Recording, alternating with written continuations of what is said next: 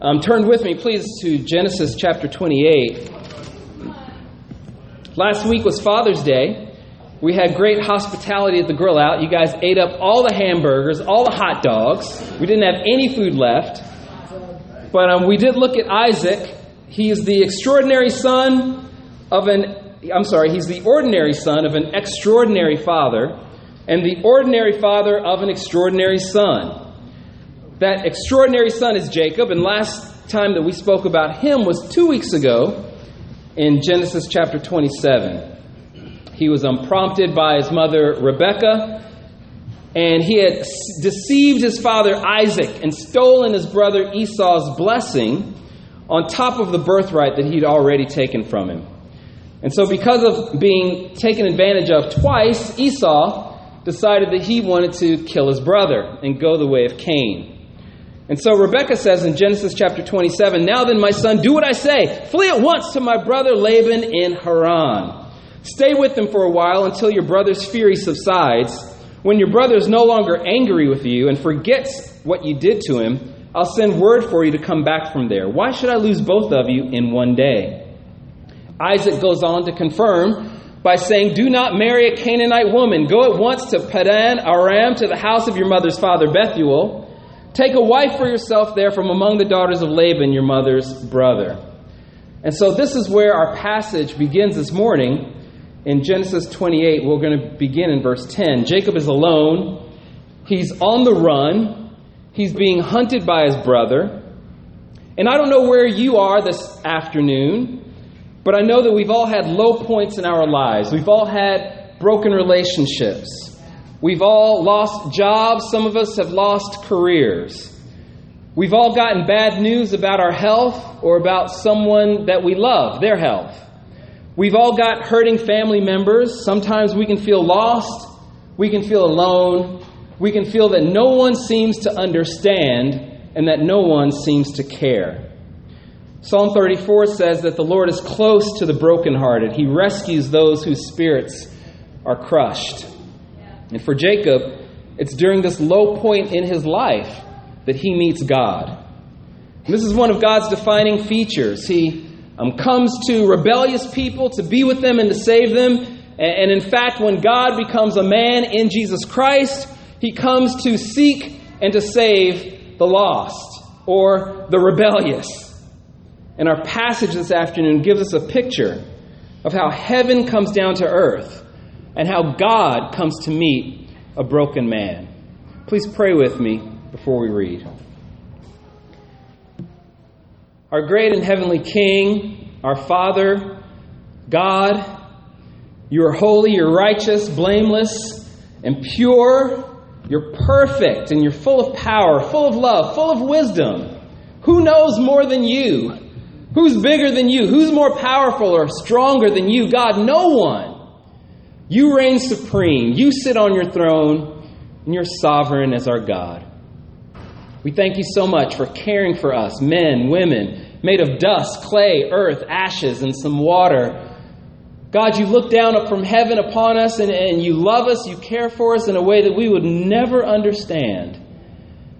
And God, even when we're down and out, even when we're brokenhearted and on the run, Father, that's when you come to meet us. That's when you invite us to be in your presence. And God, I pray that during those times in our lives, we would listen to your voice and listen to your call.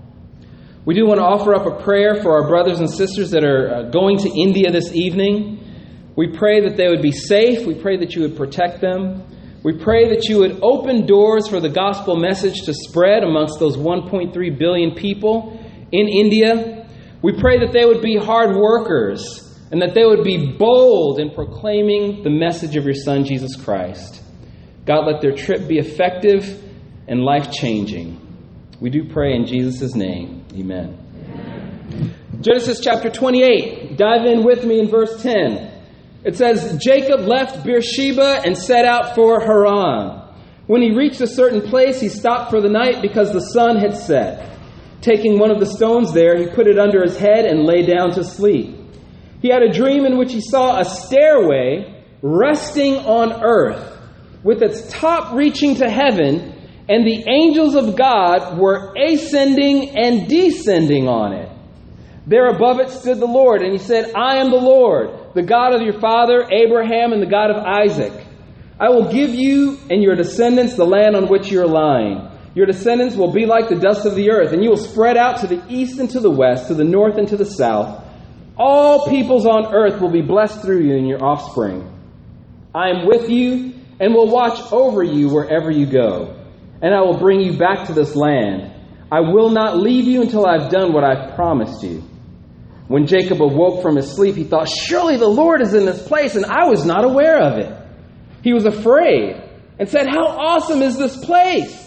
This is none other than the house of God. This is the gate of heaven.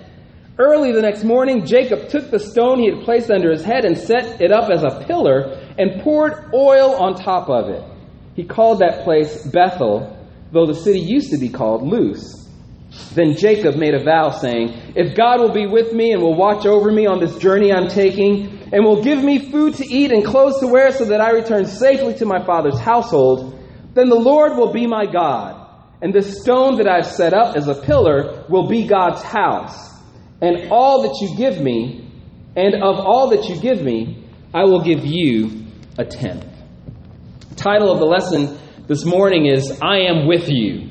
I am with you. I've got this picture of, have you ever done this when you were a child? You get some yarn or some string and you kind of make the Jacob's ladder. That's what that's called, okay? That's why I've got that up there. Teens, have you guys ever done the teens? Are like, what in the world? Jamise has done it. All right, Jamise has done it before. All right, so we got one. 2 simple points this morning. 1, God's promise. 2, Jacob's promise. God's promise and Jacob's promise. Jacob has just deceived his father. He's just stolen his brother's blessing. And as he's on the run, I ask myself, does he feel guilty about what he's done? He's on the run. He's being hunted by his brother. And if you notice, he doesn't even take one of the many servants with him. Abraham's family and Isaac's family, they probably had 1,000 servants that were there, shepherds and everything else that were running this incredibly huge operation that Abraham had. When Abraham's servant went to go find Isaac a wife, he took servants with him. When Rebekah came back, Laban gave her servants to be with her. Normally you would travel with servants, and it just doesn't make sense that here Jacob he's a part of one of the wealthiest families in the area at the time, and he's going on this long journey. He doesn't even take a servant. It doesn't even seem like he has possessions. Because he prays and he says, well, Lord, if you'll give me food, if you'll give me clothing. I mean, shouldn't he have brought like 20 camels with him, loaded up with food and clothing and everything else? It seems like the trip was so hasty that he said, I just need to get on my camel and go. My brother is on my heels. And so he leaves quickly. No servant, no food, the clothes on his back. And he goes and he comes to Bethel. What was he feeling and thinking about that night? Was he worrying perhaps about his aging father, Isaac? Could be. Was he remembering perhaps waving to his mother for the last time? Because that probably was the last time he would ever see his mother. Was he hoping that Esau would not hunt him down and kill him? Probably. So as Jacob travels, he stops in Bethel where his grandfather Abraham had set up an altar many years ago, and he doesn't even go into the city. I mean, that was like a part of Middle Eastern hospitality. If you're traveling and you come upon a village, you go into the village and someone welcomes you into their home. It was customary, it was obliged that they would protect you, that they would feed you, that they would give you a place to sleep. He didn't have to sleep out under the stars with his head on a rock. He wasn't forced to do that. But he chooses to stay outside of the city. Why? My guess is that he knew that his brother was looking for him, and perhaps if I go into the city, people will know where I'm at. And then my brother's going to find me. That's just my guess. Regardless, though, he goes to sleep that night. He finds a nice, soft, and comfy rock and puts his head on it. And he goes to sleep. And he has a dream. You know, when we're empty, when we're lonely, when we're running away from God, that is when God loves to intervene and meet with us. Think about Hagar when she was running away from Sarah. She's met by God in the desert. Think about Elijah when he runs from Jezebel.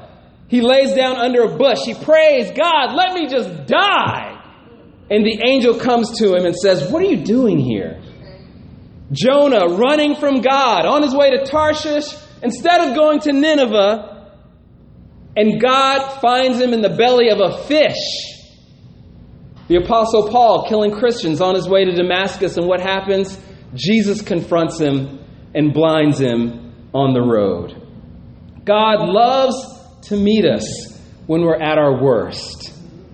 I can think of at least twice God has found me while I've tried to run away from him. Once was 6 months after I'd become a Christian. I'd made a decision. I am not going to follow this Jesus character anymore. And I'm for sure not going to be a part of this crazy church. That's for sure. And I thought being a Christian is just too hard. I went home that night and I said, but you know what? I can't leave unless I've got some scriptures, because they're always talking about these crazy scriptures. And they're always going to ask me, well, where's it say in the Bible that you can leave? And da-da-da. I said, that's fine. That's fine. I'll stay up all night and I will find my reason in this Bible. And God found me at that time. I got done at 3 a.m. and I was convinced that I should stay because I read the Bible so much that night. The second time was roughly 2003, 2004, right around that crisis time. We had been in the full-time ministry for 6, I can't remember, years or so. But I was ready to leave, not the church this time, but I was ready to step out of the ministry. I was done. I knew I had blown it. I had done so much just bad stuff. And I felt like God is no longer with me.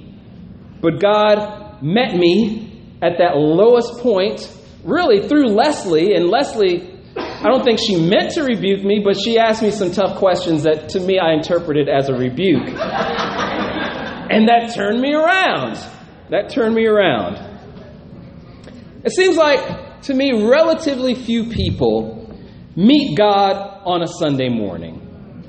We're much more likely to meet God on Monday, when we're on our bed of affliction, or when we lose our job, or when our children are sick, or when our friends betray us, or when our marriage collapses. That's when we meet God.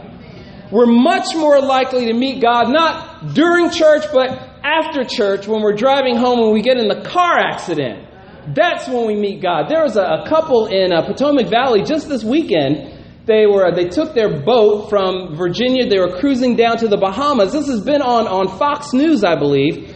They were about an hour from shore, and their boat started to take on water.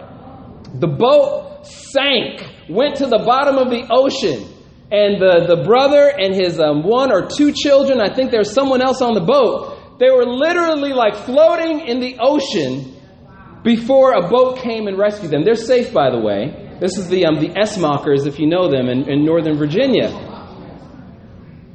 That's when you meet God. Right? That's when you meet God. Lord, help me. Save me. You're much more likely to meet him in the hospital than you are in the sanctuary. And it's not because God is not here. He's here.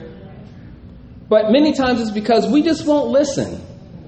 It takes tragedy, it takes failure, it takes financial setback, it takes heartache, it takes illness, it takes the collapse of our dreams around us before we will eventually look up and say, surely the Lord is in this place, like Jacob did. Teens, this is not where you will meet God. You will not meet God in the cropped, filtered, doctored images of Instagram. You will meet God in the embarrassment of a school bus. You will meet God in the loneliness of a cafeteria. That's where you'll find him. Maybe he's met you in a circumstance like this. This is where Jacob was at the time. He goes to sleep. He has a dream. He sees, the Bible says, a stairway. It can also be interpreted as ladder. But this stairway touches the earth and it goes up to heaven, and there's angels ascending and descending, climbing up, walking down. How does that look? I mean, I thought angels had wings, right? Do they actually need to climb? I don't know, but they were ascending and descending on this ladder or stairway. What exactly was that? I mean, was it like the image that I've got here? No, it wasn't like that. Some say that it could have been, you can advance my slide, by the way, I'm sorry. Point number 1 is God's promise. Some say that this could have been an ancient ziggurat, which was, we talked about this when we talked about the Tower of Babel, an ancient temple that they would build in the ancient Near East that was supposed to be so high that it would reach to the heavens, and it was a staircased kind of a temple. It could have been one of those. We don't know. The point is, though, is that when we're most in need of God, that's when heaven comes down to earth. What were these angels doing? Perhaps they were taking messages from earth up to God. Maybe they were the prayers of man going up and down to God again. I don't know. But in this dream, God gives some grand promises to Jacob. Look at what he says in chapter 28, verse 13. There above it stood the Lord. And he said, I am the Lord, the God of your father Abraham and the God of Isaac. I will give you and your descendants the land on which you are lying. So God gives Jacob these promises, again, at the lowest point of his life.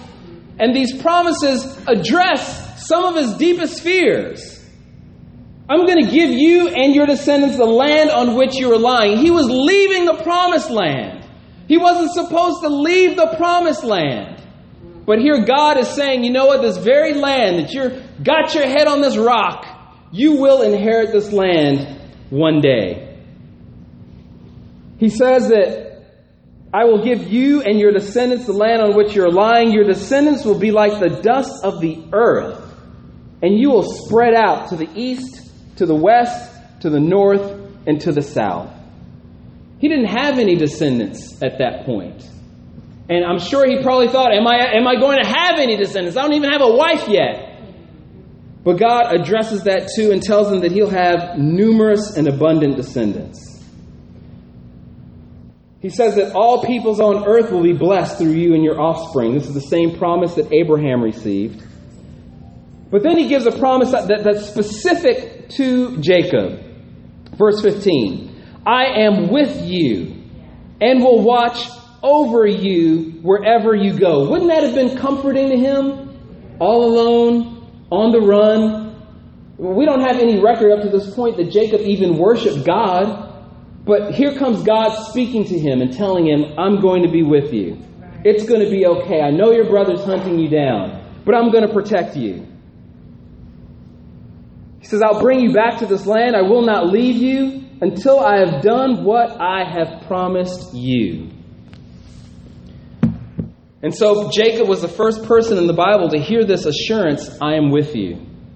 It was a promise that God later repeated to Moses.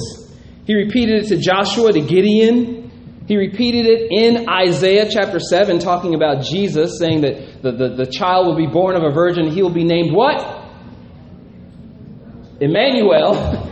Emmanuel, which means God with us. And this probably would have given Jacob great comfort, since he's all alone, probably for the first time. He probably had a fear of the future, but God tells him, you know what? I'm going to be with you wherever you go. Into the future, I'm going to be there. It's interesting that God doesn't rebuke Jacob for the way that he treated his father, for the way that he treated his brother. It seems like that stairway to heaven, God would have been at top and said, hey, yo, Jacob, what in the world is wrong with you, dude? Serves you right. You need to be putting your head on a rock. I'm going to turn my back on you, treating Isaac that way. Don't you know who Isaac is? God didn't say anything like that. God was incredibly gracious and loving towards Jacob. I think many times we often think that God is upset with us. But the truth is that he loves us and he wants to speak words of encouragement. And he wants to speak words of grace to us. And he speaks all of these promises to, of all people, Jacob. I mean, what has he done? He steals really, really good. You know, he rips off his old blind father and takes advantage of him, right? Like I said, he's never even worshipped. We have no record of him even worshiping God up to this point. He used God's name in vain. He blasphemed God, right? He mixed God in with his lie, saying that God was the reason why he was able to get the stew that really his mother cooked. On and on and on and on and on. He's the last guy that you or I would choose to go out and bless and speak in this way to. But why does he choose Jacob? I think we got to ask, well, why does he choose us? You know, why does he choose us when we've disgraced ourselves? Why does he choose us when we've hit rock bottom? It's because of his grace. It's because he's good. It's because he cares. It's because he wants to be with us. And he wants those blessings to be passed on to other people. Amen? Point number 2, Jacob's promise. Jacob wakes up from his dream. And can you imagine what it must have been like to have a dream like that? I think back to have you ever had those dreams before where you wake up and you're like, was that real? Was I dreaming? You know what I mean? Like there's some of those dreams where you're having like a really good time in the dream. Like, I don't know what, you might be watching a movie, you might be having some fun, and then all of a sudden you wake up and you're like, oh man, I can't believe it. So many times that's happened to me. Or sometimes like you can't tell the difference between reality and the dream. Like the emotions that you feel in the dream carry through into like real life. I was telling Brooke the other morning, I'd had this dream, nothing against my family, but I'd had this dream that we were running late. And for me, I do not like to run late. And so we were in the house and I was trying to get them together, and all the while I was just getting frustrated and more this in the dream, getting frustrated. I woke up in the morning and I was so mad. I was so mad, and I was thinking, they're always late. Everything, I was just about to get up out of my bed and go knock on the kids' doors and tell them, and I was like, but that was a dream. It's okay. It's okay. Has that ever happened to you before, where a dream was so real? I think that's what was happening to Jacob, because he starts to talk crazy. Verse 16, when Jacob woke up from his sleep, he thought, surely the Lord is in this place, and I was not aware of it. How awesome is this place? This can be none other than the house of God, and this is the gate of heaven. God is not like in just one place. I mean, God is everywhere. This reminds me of Peter, you know, when Jesus was transfigured. Right, they're on top of the mountain of transfiguration, and Moses and Elijah and Jesus are up there, and Peter, he's in, I don't know, a dream state. And Peter's like, well, let's go build you some shelters. It's like, what are you talking about, dude? Like, I don't need no shelter. You know what I mean? But that's what Peter was thinking, and it seems to be what Jacob was thinking here. Is like, God is in this place. What do you mean? Psalm 137 says, where can I go from your spirit? Where can I flee from your presence? If I go up to the heavens, you're there. If I make my bed in the depths, you're there. If I rise on the wing of the dawns, if I settle on the far side of the sea, even there your hand will guide me. Your right hand will hold me fast. If I say, surely the darkness will hide me, and the light become night around me, even the darkness will not be dark to you. The night will shine like the day, for darkness is as light to you. The truth is, God is everywhere. He rules over all creation. There is no place where God is not. He is every place at once. Now, I have some favorite prayer spots, but that does not mean that I worship the spot itself. And that's what Jacob was doing here. He's just kind of thinking crazy. And so he decides to commemorate and mark the spot by setting up the rock as a pillar and consecrate it by pouring oil on it. He responds to God with his own promise. The Bible says a vow. I'm not going to get into vows and what they mean and everything else, but suffice it to say, Jesus says, let your yes be yes and your no be no. Okay? He says anything beyond this is from the evil one. But he does say in this vow, he says, if God will be with me and will watch over me on this journey I'm taking, and will give me food to eat and clothes to wear, on and on and on. He begins with this word if. So scholars are kind of torn. There are some who feel like, well, see, this shows how faithless Jacob was because he's kind of bargaining with God. God, if you do this, if you hold up your part of your promise, then I will, on and on and on. But there is another way to translate this, which is since. Since, God, you're going to do this, therefore I am going to do that. And in that case, then it would be a statement of faith. For me, I think that Jacob was quite faithless, honestly. Here's why I think that way. Look at what he says in comparison to what God says. God gives him this huge, great promise, right? I'm going to give you all the land that you're lying on. Your descendants are going to be numerous, like dust of the earth, right? I'm going to be with you. I'm going to bring you back to this land. All peoples on earth will be blessed through you. Huge promise. Jacob says, well, if you're going to be with me, if you're going to watch over me, if you'll give me some food to eat and clothes to wear. Like, dude, I'm giving you like all this land. All nations on earth are going to be blessed through you. Why are you asking me for food and clothing? Well, if you return me safely to my father's household, then I'm going to set up this stone as a pillar. This is going to be your house. That's what he says. Look at it. Verse 22, and this stone that I have set up as a pillar will be God's house. Since when does God want to live in a rock? This is, in my opinion, small thinking on the part of Jacob. And then lastly, he says, and of all that you give me, I will give you a tenth. Now you might think, well, wow, that he's so sacrificial, and like this is one of the first instances of tithing in the Bible, and this is why we need to sacrifice and give a tenth. I think a tenth, is that all? In comparison to all of this that God just promised you, you're going to tell God that he can live in a rock and then you're going to give him a tenth? Like, really? I think his thinking was small. I think his thinking was faithless. I was convicted as I read this because I thought, you know what? My prayers are small in comparison to God's promises for me. God says he's given me everything that I need for life and godliness. I wake up in the morning and I'm like, Lord, please just give me strength.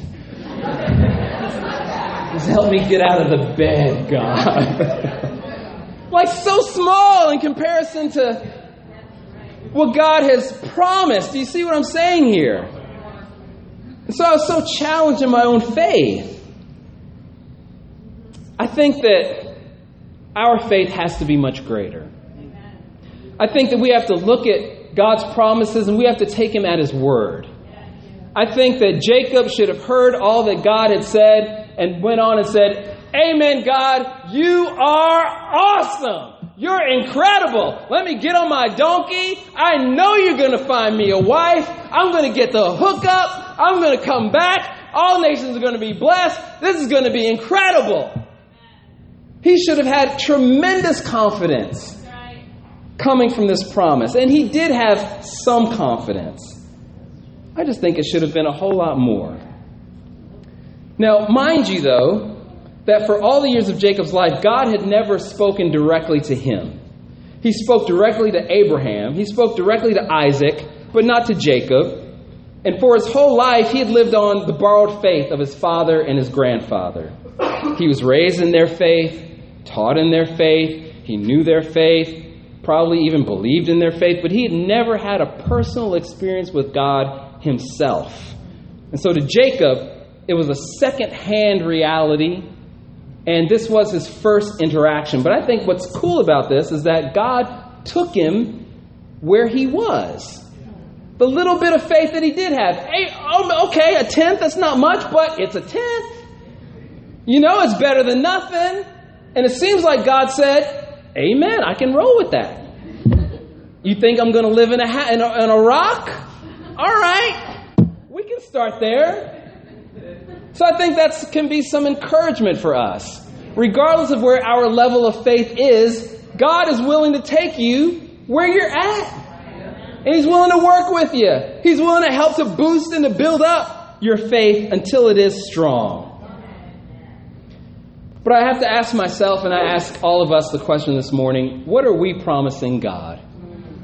God has promised Jacob something incredible. God has promised us things that are incredible, eternal salvation through Jesus Christ.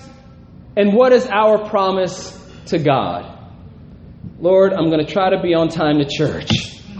Is that our promise?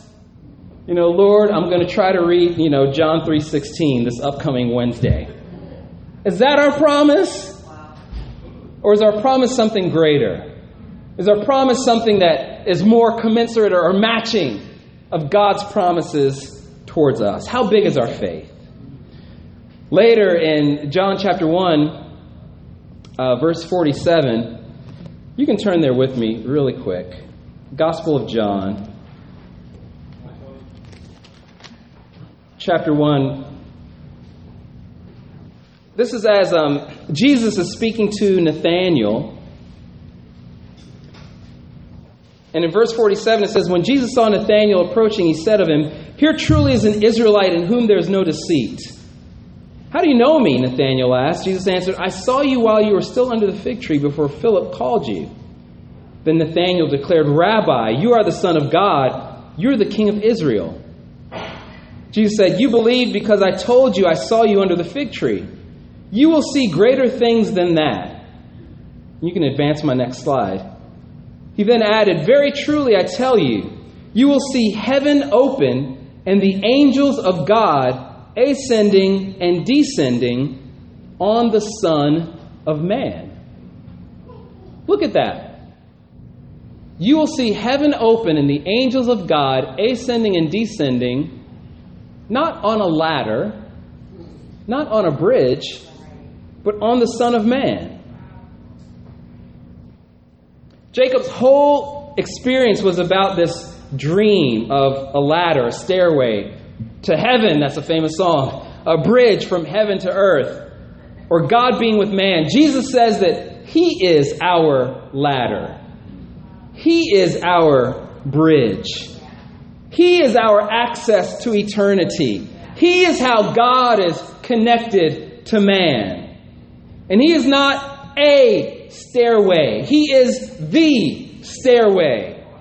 He says in John 14, "I am the way, the truth, and the life. No one can come to the Father except through me." In 1 Timothy 2, Paul writes and says, "For there is one God and one mediator between God and man, the man Jesus Christ." Not 2, not 3, not 50 or 50,000. The religions of man teach that we must elevate, try harder, jump higher in order to rise up to God. And if you're strong enough, if you're spiritual enough, if you're good enough, if you're nice enough, then one day, those scales will tip in your favor. And God will bless you if you're just good enough. But the message of the Bible is that God comes down to man. And therefore, if we want to have a relationship with Him, we must come to Him on His terms, not our terms. And that means going through Jesus Christ. If you have not already, you can start today.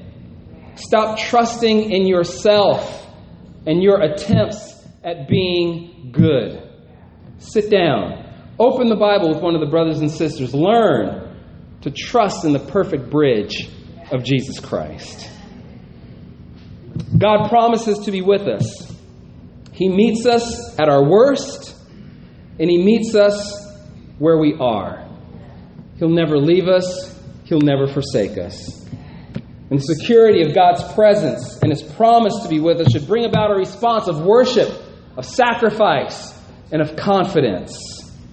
May our prayers match His promises as we promise to make Him our God and sacrifice with all that we have. Amen?